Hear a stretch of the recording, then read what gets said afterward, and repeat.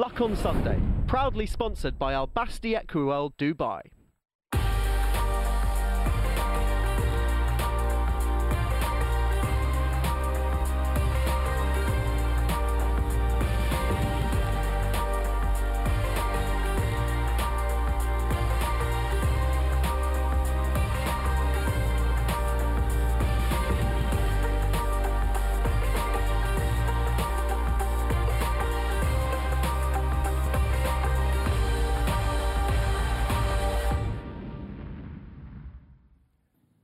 Welcome to the Luck on Sunday podcast, a weekly audio digest of all the best bits of Luck on Sunday, free to air every Sunday from 9 o'clock, that brings you the best guests and insight from around the racing world.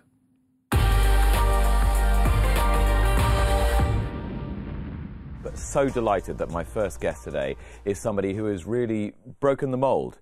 There was a time, maybe a decade ago, when the idea of racing being significant in Scotland was almost out of the window. Lucinda Russell has put it back on the map, and she's been awarded an OBE. She's won Cheltenham Festival races, and she's won a Grand National, and I think we are a little behind the time having you in the studio. It's great to have you here. I'm delighted to be here. It's great. I mean, you talk about Scottish racing and Northern racing, and we are really, really proud of it. I'm very, very pleased that we're putting it back up on the map, but it's great. We've got a lot of support. And I don't think I'm wrong, am I? Sort of 10, 15 years ago, people were saying, well, you simply can't train good winners in Scotland. It seemed to be in reverse gear.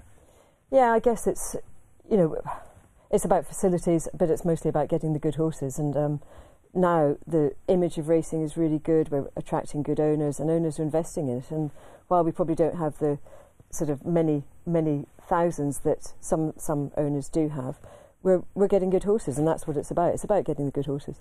So take me right back to the beginning. When you were a young girl, what did you dream of? Oh, I just wanted to have horses, that's all. I was the kid, you know, I'm not really from a racing background. I'm more very much from a horse background. Loved the ponies, just adored them. And actually even now that still comes through it. You know, I'm happiest just going around the horses. But I just wanted to do something within horse, you know, looking after horses. I probably wanted to win a silver medal or a gold medal at the Olympics for show jumping, but that was changed, and I found racing very easy. So I went down the route of point-to-pointing, training point-to-pointers, found it very easy. I used to event, so getting a horse fit was very simple for me. And went into racing, found it easy, got better and better, and then Skew arrived on the scene. I have to say, he's probably taken the whole place up another level. You know, he brought into it the professionalism, he brought into it just the knowledge of racing, and from there we sort of went on a bit of an upward trajectory, and it's great, and it's something I'm very proud of. Well, you've crammed a quart into a pint pot there, but yeah, when you were just starting out, pre-Skew, you know, pre your real knowledge of horse racing and just wanting to have some kind of involvement with horses, what can you remember the first time you were involved with ponies, that you sort of really had that connection with the animal? Oh, look, I wasn't, my parents aren't horsey, so all I really wanted to do was to have a pony, and every Christmas I used to write a little note, "Dear Mummy and Daddy, please can I have a pony, please can I have a pony," and I was 10 before I got one, but before that I'd made out lists of everything that I needed to have for my pony, or the tack that I needed, how I was going to, you know, get it fit, everything. I was just obsessed. Probably still am. And you don't know where that came from? It was just because you say your parents weren't horsey at all? I don't know. I think, you know, any little girl that's had a connection with a pony, they understand it. It's just that whole... it's just being with them. And, you know, if you fast forward it, so now we're very lucky. We have horses going in big races, and what comes with that is the stress of looking after them, the fear of injury, the wanting to get the horse there in the best condition. And, you know, you can wake up in the middle of the night thinking, oh, is this right? Am I doing it right? Mm-hmm. What if? And all you have to do is go down to the stable, go to look at the horse, spend that time with the horses. I mean, I always say that about Ahoy Senora, you know, we're always worried about him, and you just go into the stable and there he is, and he says, no, I'm fine, I'm a horse. And you have that connection with them. It's just, that's magic. So actually, if you hadn't been informed by that from a young age, you wouldn't necessarily train the way you train. Is that what you're saying? So you understand animals. Yeah, I think that's right. And I think when, you know, other kids were listening to pop music or whatever, I was just spending time with the horses and learning how they learning how they communicate with you and learning how they act when they're fit, when they're well, and when they're not fit. So, tell me about your childhood. Tell me about growing up in Scotland. Really, I suppose Stu takes the mickey out of me about this. I had a very privileged childhood. I went to a very good all-girls school, hated every minute of it, wanted to be at home, looked out the window, just stared and wanted to be outside all the time. They were a brilliant school. They put me through my exams. I got very good results. Off I went to university. Were you boarding? No, I wasn't. No, I was day girl. So I used to muck out my pony before I went. But yeah, I just always wanted to be with horses. Pathetic, really, isn't it? Why? I don't know. It's just, I suppose my parents and my brother definitely is always taking the mickey out of me about wanting to be a horse-brained half-wit, actually. I think is what he called me. He called you what? We'll have to call the horse that now, won't we? Horse-brained half-wit? Yeah. What does your brother do? So he's very successful. He sells gin and whiskey, and we have a company called Edinburgh Gin, and he's absolutely brilliant. So he went into the family business? He went into the family business, and he's extremely successful at it. I'm very proud of it. Delighted that he does that, and he doesn't even own a horse, actually. I really should get him to do that. That's absolutely appalling. So what did your parents want for you? Mum and Dad have been brilliant. They, I suppose they just want you to be happy. It's like any parents, they just want you to be happy and be successful. And the drive that I saw in my father, so he was selling whiskey as well, the drive that I saw in him and his business ideas, that's sort of been the foundation of my thing. I think, okay, I love the horses, but I understand the business behind it. And, you've got to make sure that it's successful and how to sell it and how to sell the whole racing thing. So did he... tell me about his background, because he's obviously been incredibly successful as a businessman. Was that in his family, or did he start from scratch? So you're going to get me going off on a tangent now. So the whisky industry is very much family based. It's always been it's been his relationship with other people, and I think that's what I've seen. And things are done on trust, things are done on a handshake, things are done on loyalty to other people. And I'd like to think that we bring that into our industry and the way that we deal with things. You'll have noticed that we have jockeys that work for us. They work exceedingly hard, and we expect people to work very hard for us. But if they do, we show them the loyalty, and that's why Derek Fox rides our Grand National winner. That's why Derek Fox is riding all our horses, and we've got the young boys coming through. We've got Stephen Mulqueen, we've got Connor, we've got Patrick, and we show them the loyalty because they show us the loyalty, and that's the. So my whole business is founded on the same ideals that my father had in his business selling whiskey. Did you understand that as a young person? Did you understand his principles, his business ideals? Did you figure that out from quite a young age? Yeah, I think so, and I think I think you absorb it, don't you? If you get put into a situation, you absorb things. And I saw, growing up, Dad wasn't there. He was on a plane to France or to America or to Saudi selling drink, and his tenacity and his hard work is something that you absorb. And meanwhile, back at home, my mother adored her animals. She wasn't into horses, but I saw that side of her and her determination to keep working. And it wasn't a case of stopping at 5 o'clock. You have to keep on working. Tell me about your mother. Mum's great. She's very arty. She's I think so. You're either an artist or a scientist, and unfortunately, I've gone to the scientific side. She'd love me to be arty, but I'm not at all. But she's wonderful. Has an amazing sort of huge amount of animals, and she cares for them. And I remember in the middle of the night, she had an ill peacock or something. She'd put on her wellies and go out and check the peacock, and that's kind of what I do now. I go out, put on the wellies, go out and check the horses. So have you got a little bit of both then? You've got that commercial side and the artistic side. Yeah, I wouldn't call it artistic, probably, but well, maybe it's feeling. I don't know. I suppose that's right. It's a feel for things, but couldn't paint. So, when did the idea of training racehorses really occur to you? Because you were an accomplished eventer. Yeah, I mean, so I love the eventing, and I still do, and I've seen it change. I think it's a fantastic sport. Really, really enjoy it, and it certainly teaches you a huge amount of how to produce a horse well. But it was quite complicated, and you do extremely well. We've got an event up with us called Blair Castle, and I was delighted. I was 14th there, and then I thought, hang on a minute, I'm 14th. That's not really, it's not brilliant, is it? And meanwhile, I was training point-to-pointers, and they were winning, and that was sort of simple to me. You've got to do something that you're very good at, and so that's why I went into the point-to-pointing, and then took because out a licence. a top 20 finish at an event like Blair Castle would be considered to be a relatively elite result. But as you say, finishing 14th is no fun if you like finishing first. Yeah, exactly. And I think it's a great achievement. I think that's something that, you know, the eventing has to address. Well, not address, but the eventing's very much a heart sport. You know, you have to put your whole soul into it. And when I decided to go racing, I had to stop eventing because I thought you either do it 100% or you don't do it at all. And that's my attitude towards everything, you know. So I've thrown everything into racing. So when was the moment where you thought, well, I want to do this wholesale. I want to throw myself into it, lock, stock and barrel. I had a very good horse, so went point to pointing and then decided to take out my licence. And in those days it was very easy. You didn't need to do courses. You just had to go down and get interviewed and be a good person.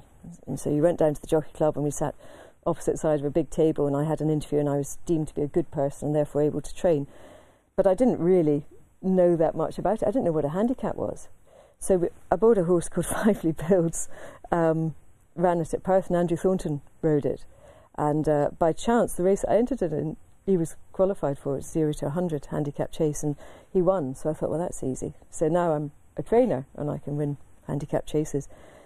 And I just loved it. I loved the buzz from it, loved the whole, you know, the sport. I mean, we're talking about racing. What's important about racing? It's the thrill of the chase. It's the thrill of it's the sporting thing. And I often think, so a lot of our owners now will be in the sort of 50-year-olds. They've enjoyed sport. They might have enjoyed rugby, but now they can come into racing because racing is a sport that is achievable. It's tangible.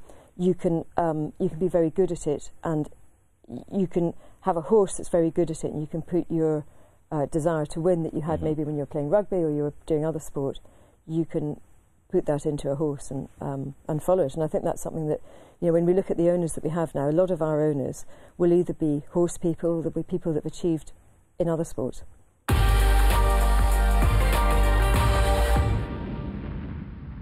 Lucinda and I are now joined by the Racing Post writer Jonathan Harding. Jonathan, how are you? I'm very well, thank you, Nick. Good day at Cheltenham yesterday. How are you doing? Yeah, good. You were there yesterday? I was indeed, yeah. Unseasonably warm was the verdict. It was unseasonably warm. It was also a great atmosphere, I thought. Yeah, it was really good. I know we've been sort of going on about attendances and things, but there was a good crowd there and some fantastic stories. Cheltenham has a weird habit of throwing up these great tales, and we had lots to go at yesterday, which makes my job and yours a lot easier. And I thought an appreciative vibe as well, a good vibe in the place. No, absolutely right. And with Galore and with Oliver Sherwood's winner we'll come on to, there was just a real positive atmosphere. The warm weather helps, of course, but it was a really good day's racing.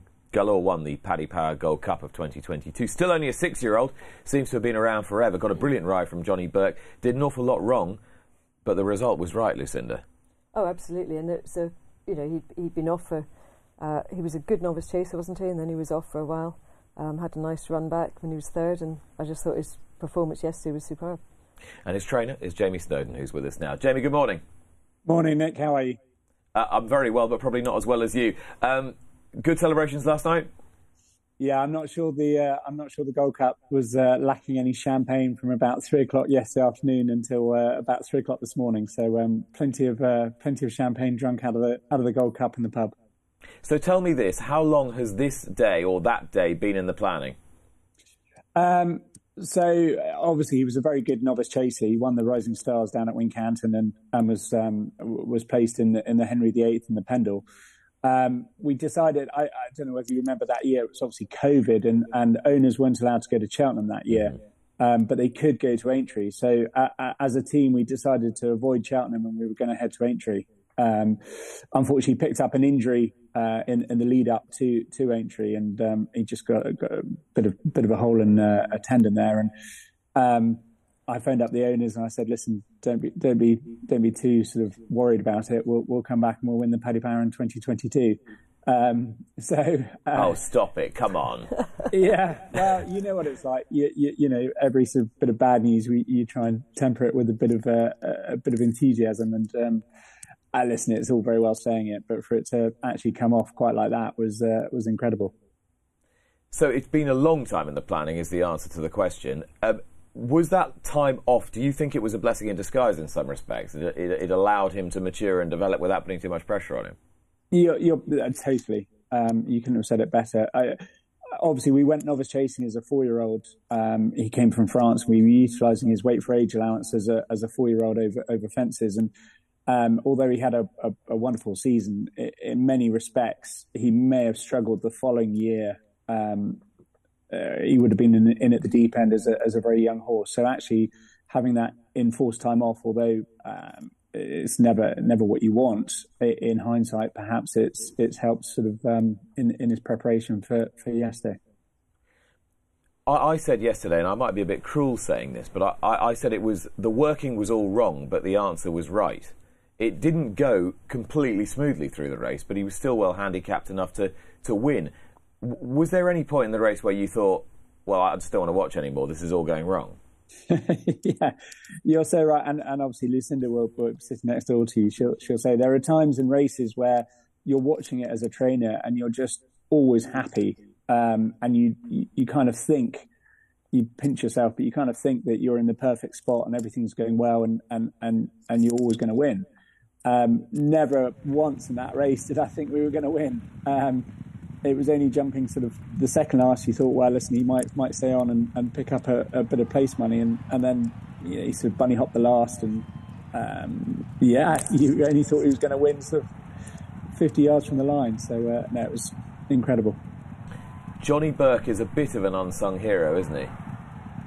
Yeah, he's a very good jockey. There's no doubting that. Obviously, Gavin rides most of our team. Paige is our number 2, but Paige is obviously off injured at the moment. So Johnny's very kindly stepped in and helping us out where Gavin can't ride, and he came in for the ride on this lad, and yeah, it worked brilliantly. You mentioned Paige Fuller there, and it was remiss of me not to mention her before. She had a stroke a few weeks ago. How's she getting on?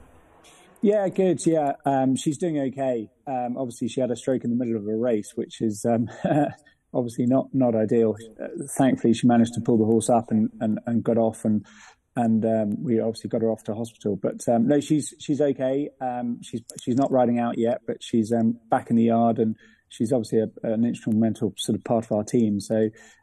She's back in the yard most days and helping with a bit of schooling and teaching the young jockeys and a bit of race planning and what have you. So she's a big part of our team here.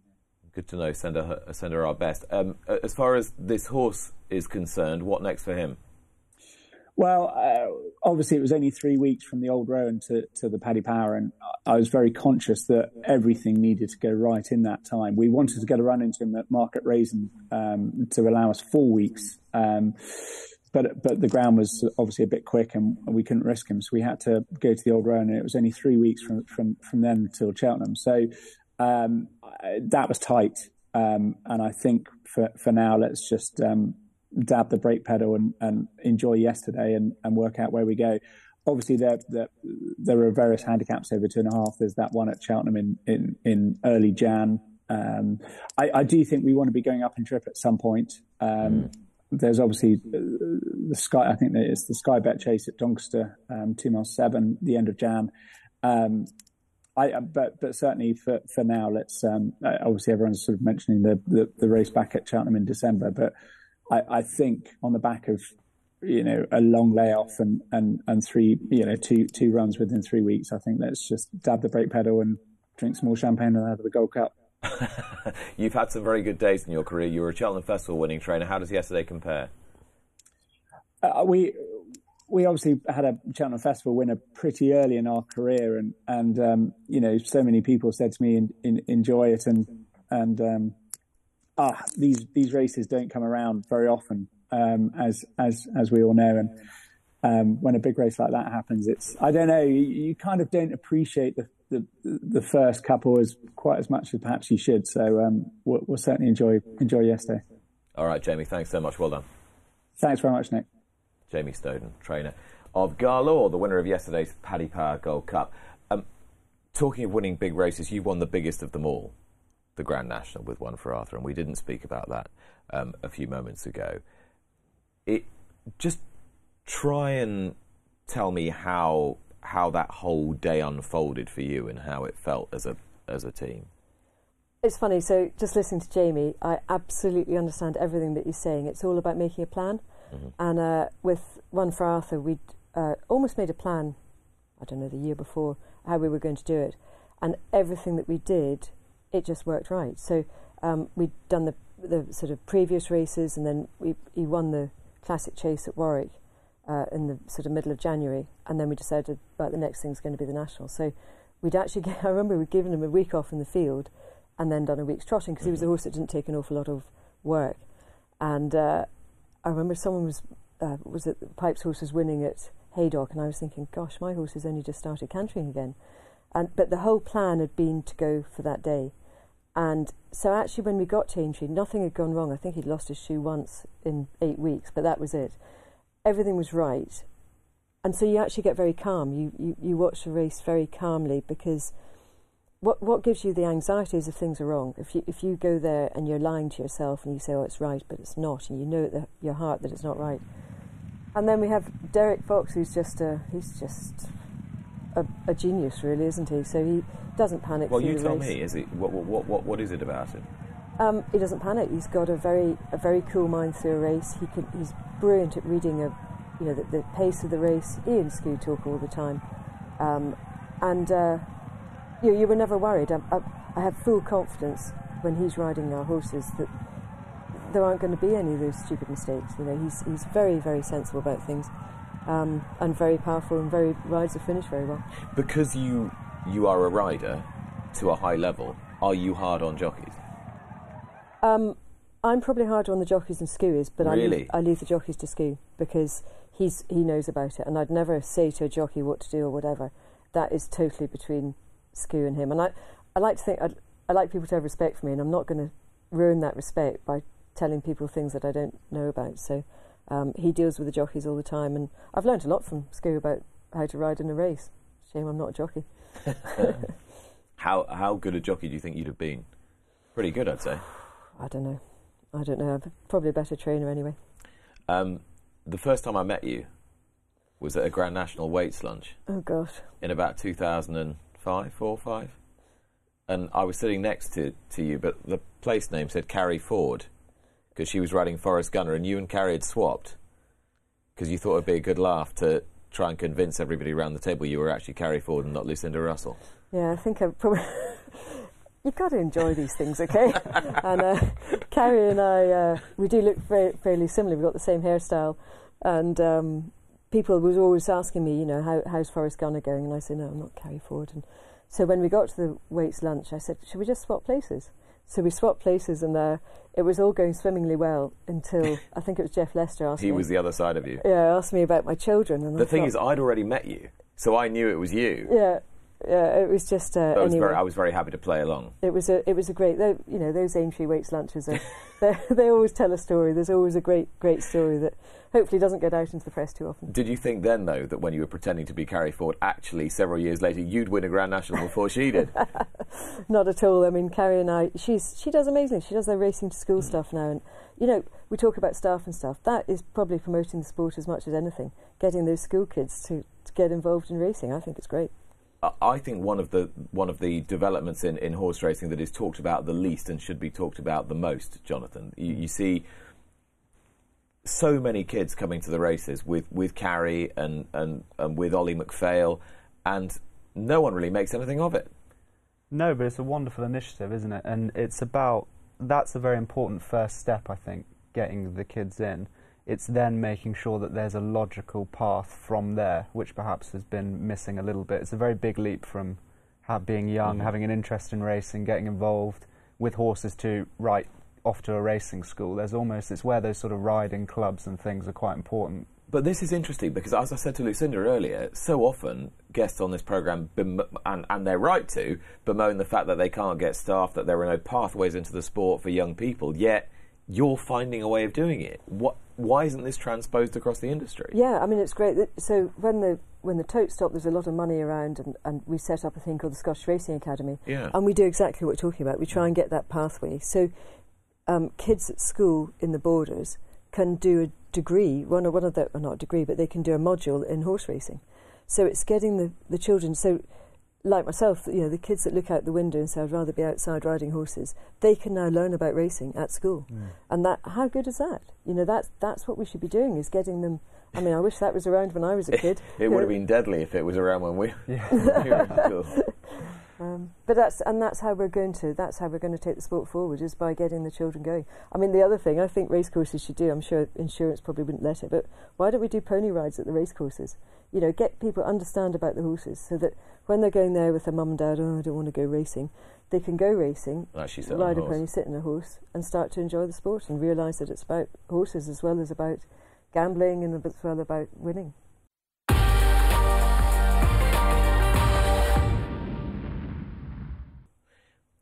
Yesterday at Cheltenham didn't just provide us with Galor's victory in the Paddy Power Gold Cup. It threw up all sorts of interesting stories, and the one refrain that keeps running through my head and has done since yesterday lunchtime, when Jane Mangan introduced the racing from Naas with, "There'll be more Cheltenham Festival winners come out of today's racing at Naas than there will be at Cheltenham." I'm not sure she's right, Jonathan.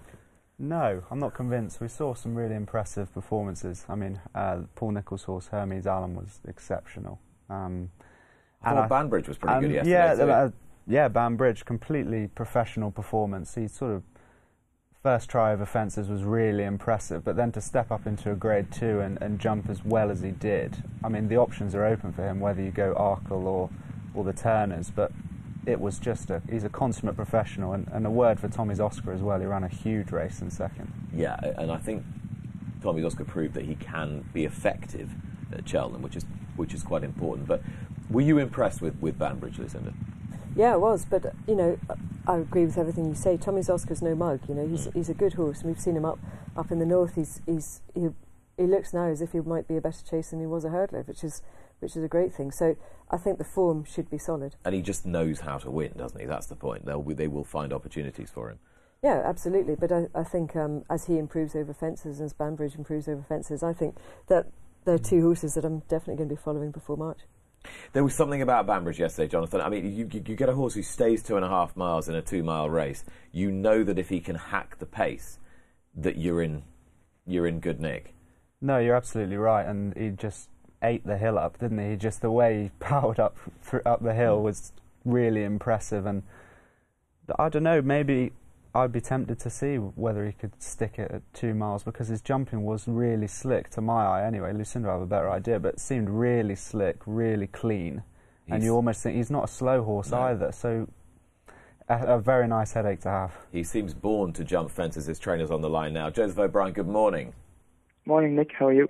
I'm very well. Now, I know you are, you said at the beginning of the year you were kind of scaling back a little bit with the jumpers and just keeping a bit of an elite team. This isn't a bad team captain, is it? No, absolutely. He looked very nice yesterday. I'm delighted for Ronnie and Ian and everyone involved in the horse, and he's an exciting horse, for the season ahead. And what was the thinking behind coming back to 2 miles? Was it with the idea that you might be campaigning him as an Arkle horse? Well, I suppose as much as anything else, Nick, we feel that probably heavy ground is not his thing, and the ground was nice in Cheltenham, and Ronnie had discussed that we'd enter him up in a few different races, over the last few weeks, and that we would make the decision, as we got closer to the time. And when we saw the entry for this race and what the ground was going to be like, and spoke to Ronnie about it, he was keen that this was the race that we would go to with him, and looks like it was a good move at the moment. So how do you think you're going to pick your way through the rest of the campaign? Yeah, well, I suppose the obvious next race for him is the Drinmore and Fairy House, which is back to 2.5. But that may come a little bit soon. So he has that entry, and we'll see about that closer to the time. And then from there is the 2 races at Christmas time, one Leopardstown, one Limerick, one is 2 miles and one is 2.5. So I suppose it's, those races, one of those 3 races, are probably the obvious ones for his next start, and we won't get sucked into making any decision today. What do you think is his absolute optimum? If you could design a race for him, a top-class race for him to win, what do you think it would be? I don't know, Nick. Obviously, when a horse can, he obviously has the pace for 2 miles, but before yesterday, I was a little bit worried about the drop in distance. Mm-hmm. I thought that probably he was going to be more of a 2.5 miler, and obviously we actually ran him at 3 miles even last year. Obviously didn't make much sense looking back at it now, but we did see him as a horse that would stay. But looking at his race yesterday, to my eye, he looked like a horse that had plenty of pace, and particularly the way he jumps. But good stayers are horses that have to compete at the top level later in their career. They generally have the pace to compete at a good level over a shorter trip, in their younger days. So hopefully, if he's a horse that can go further in time, but I suppose at the moment 2.5 it looks like a good trip for him somewhere there. And I said you were sort of slightly scaling back the jumps team and maybe focusing much more on your incredibly successful flat career. What's the balance likely to be over the next year or two? Yeah, we're well down on kind of jumps numbers and runners compared to what. But by design, yeah. Yes, yeah. Compared to what we would have been in the last couple of years, and I think you can't do absolutely everything, and we were keen that we would not build any more stables. We were happy with the number that we have here, and as a result, we had to scale back one of the disciplines, and obviously we have a great team of flat horses, and we're very lucky to have them.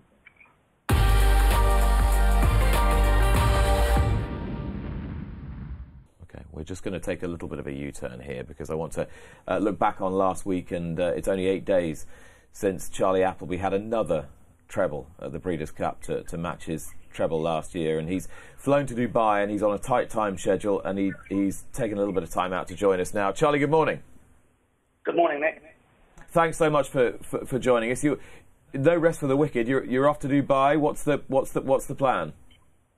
Just here for a couple of days and going on to Bahrain. We've got one runner in the Bahrain International Air Royal Fleet, so looking forward to going there the weekend, and then he'll be a very competitive runner hopefully, and then we will head back to the UK.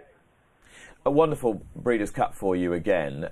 How big a part of your year is that now? How early in the season do you start plotting and planning that? Because people are thinking, well, hang on a minute, you can't just back-to-back 3 timers at a fixture like this. No, it's very much part of our calendar year, as all the festivals are, to be honest, Nick. Obviously we start off in the spring there, at Newmarket, and then we head to York, and we're on to Ascot and Epsom and Goodwood, and back to York again. So we always have these festivals very much highlighted on the calendar there, and try and hopefully pick the right team to be there at the right time of the year. I asked you once what you enjoyed most about training racehorses, and you said picking the right races for the right horses. Do you think that is what fundamentally has characterised your success? I think so, Nick. I'd like to think so. Anyway, the experience that obviously I gained back in the years when I was travelling for Saeed around the world. I felt we gained a little knowledge then, and then obviously you can't beat cutting your teeth yourself, as they say, and trying to pick the right horses, and sometimes getting it wrong, and then trying to work out why you got it wrong. But I feel that we're in a position now that we've got a pretty good handle on what we need to be taking around the world to be competitive. So, for example, if you're training horses to win races in North America, which you've done with an almost ridiculous level of success, what are you identifying in those horses? Because you've got loads of good ones, but what makes it right to get that horse on the plane to go to the States? Firstly, sort of mentally, whether they can take the travelling. As we all know, that's probably one of the biggest challenges they have to take on board. As much as these horses do go around in pretty much first class. It's the changing of adapting to the training facilities and a different style of training. We've slightly got a little bit of an advantage because a good few of our older horses would have travelled to Dubai anyway, or some of the 2-year-olds as well. And so they would have already taken a bit of that experience on board and a different style of training on on the sort of the American style tracks. So that is an advantage that we have. And going forward from there on, then you've got to then hopefully get the horse that's got the ability to be able to do it. But secondly, kind of suit those quick ground and tight tracks basically. So they've got to be able to travel. The beauty of all 6 European winners at last weekend's Breeders' Cup is that I think all 6 are going to stay in training. How do you see Modern Games' 2023 panning out?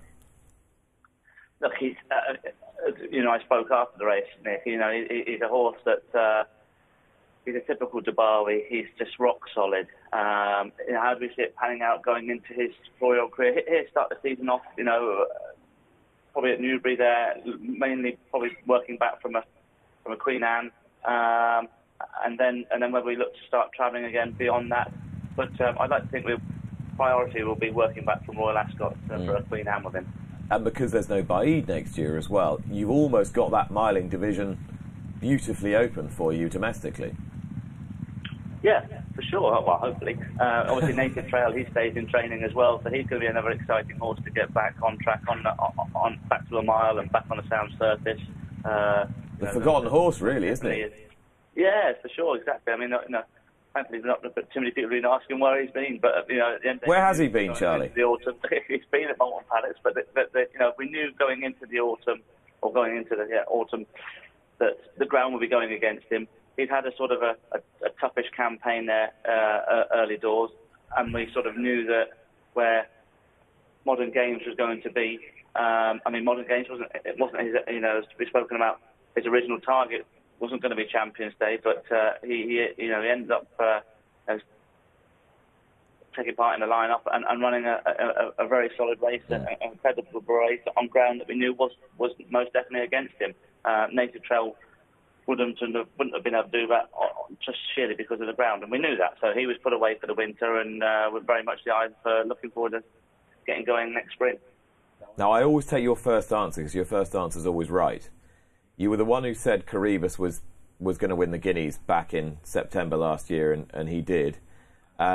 You were also the person who said that Rebels Romance would be the horse for the Breeders' Cup turf before you changed your mind and said it was going to be Native Trail. So I'm always going to take your first answer as the right one. Who do you think is your best 2-year-old at the moment? Noble Style. He's a horse that he's unbeaten.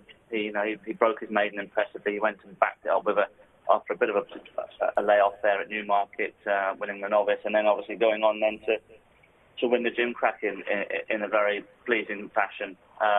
Unfortunately, he got Collet there before we were due to take our next run in being the middle park. But I see no reason why this horse won't step up in trip for sure. So he's a horse. At the end of the day, he's there as one of our high-profile 2-year-olds. I was delighted with what Silver Knot did there at the Breeders' Cup. He's another horse. Physically, it's been only a bonus what he's achieved so far this year. He's definitely his first foal. He's only going to get better as a physical, and so he's put himself very much in the pecking order of being in the trials in the spring. He should have won this, shouldn't he? It's very easy to say afterwards, but yeah, it was a great race.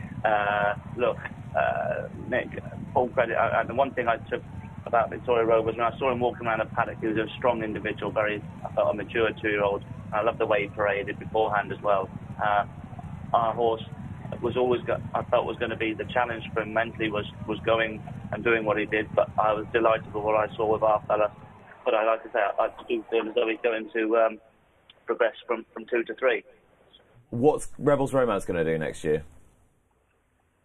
He will ship to Dubai this winter, but obviously working back from a Shima Classic. Yeah. And then I would hope that he'd be sort of joining the likes of Yubir in going back on the North American tour or out to America to the Man of War and races like that. So he's been a horse that, as we've spoken about, since he's switched to turf, he's just done nothing but please us. And on the performance that he put in there on last Saturday, he's again a very exciting horse going into next year. You joked with me after the race that you'd watched him work on the dirt during Breeders' Cup week, and you you thought, God, I could actually run him back on the dirt again? Would you ever think about it? Not just yet, not what he's doing on the turf, to be honest. The one thing about him is that on the dirt, he does just tend to break a little bit slow from the gate, and therefore it doesn't really ever put you into that sort of positive position. So, and like I say, I don't see any reason to switch back to dirt for the foreseeable future anyway. You've pretty but he much does. I mean, he's a horse that he's a lovely horse to watch going training on the dirt. I have to, as I mentioned there before. Yeah, and he's a big, powerful horse. You've all but got your fingers on the Trainers' Championship. Why does this Trainers' Championship mean more to you than perhaps people might realise? I just think it's been a great season, and it's been good fun with William. And like I say, it's far from rubber stamped as yet. But what I take great pride in from the team is, we also in the spring. We had Native Trail, we had Caribus and Modern Games go and do what they did in the Guineas, and that was, fantastic. And, for what they've done throughout the season, I take great pride in turning up at these festival meetings and all running well and holding their form throughout the season. We haven't had that standout horse, which is always important to you during the course of a championship. But, I wouldn't say we haven't had that, but they've all ran solid throughout the season. So, if we can maintain that for the next few weeks now, we'll hope.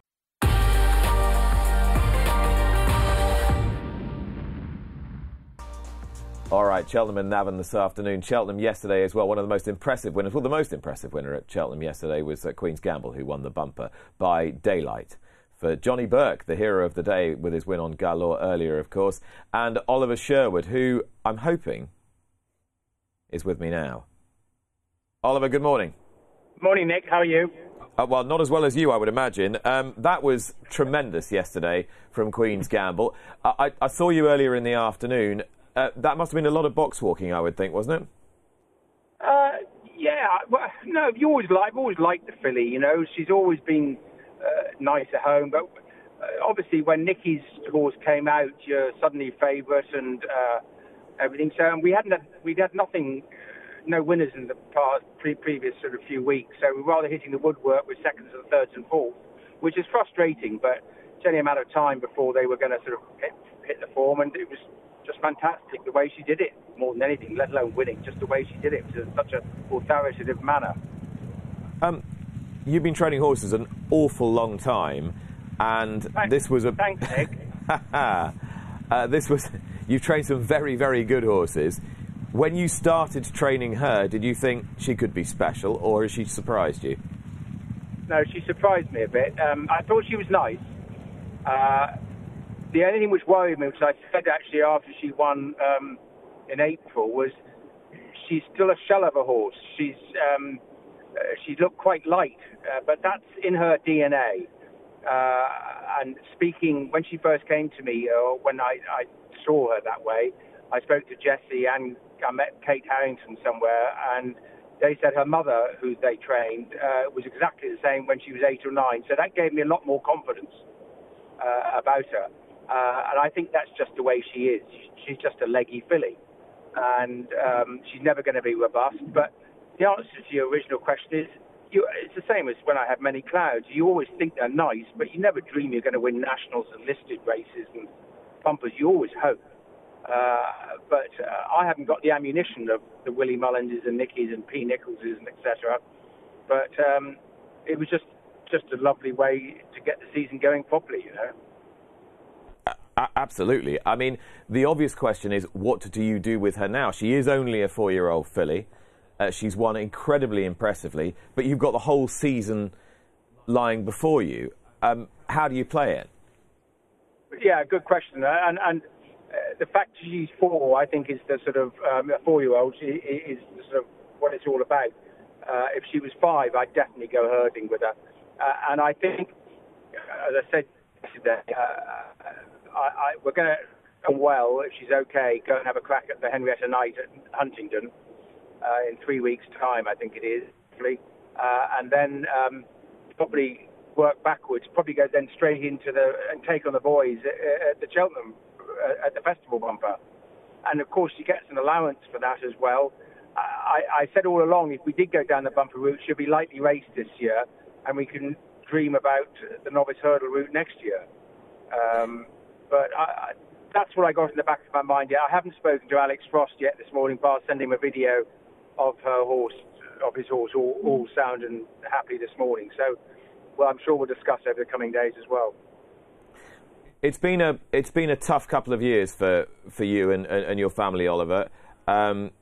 You've not been well. You had cancer. You've had to move yards. There's an awful lot of goodwill in the industry towards you and to Tanya and your whole team. How much does a win like yesterday's mean to you all? Oh, it means everything. And thank you, Nick. Everybody's been very, very, just unbelievably humbling. The whole thing is, you know.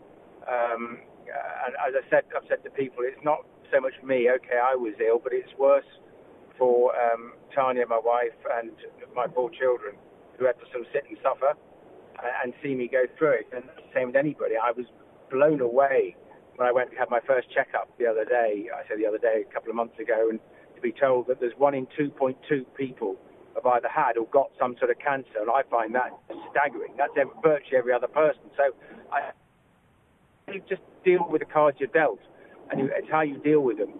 And my team rallied round fantastically. As I said, I haven't got the numbers. I'd like more horses. I couldn't train 200 horses. I'd be in my grave even earlier, I can tell you that. But I'd like more horses. But everybody's been fantastic, and it was just very humbling to walk into the winners' enclosure at Cheltenham yesterday. And so many goodwill messages. It's just fantastic and lovely. Training can be a difficult and challenging job at times, but to what extent did getting out, being with the horses, doing what you know best help you? Nick, absolutely immense. You get out of bed and then, however, I think 2 or 3 days, I went down to the yard, did a list or did the board and threw my assistant. I have to go back. I feel awful. I think I only happened 2 or 3 times, but I was lucky in some respects. You had that reason to get out of bed, to go down and see them. If you were stuck, in respect, not sounding sort of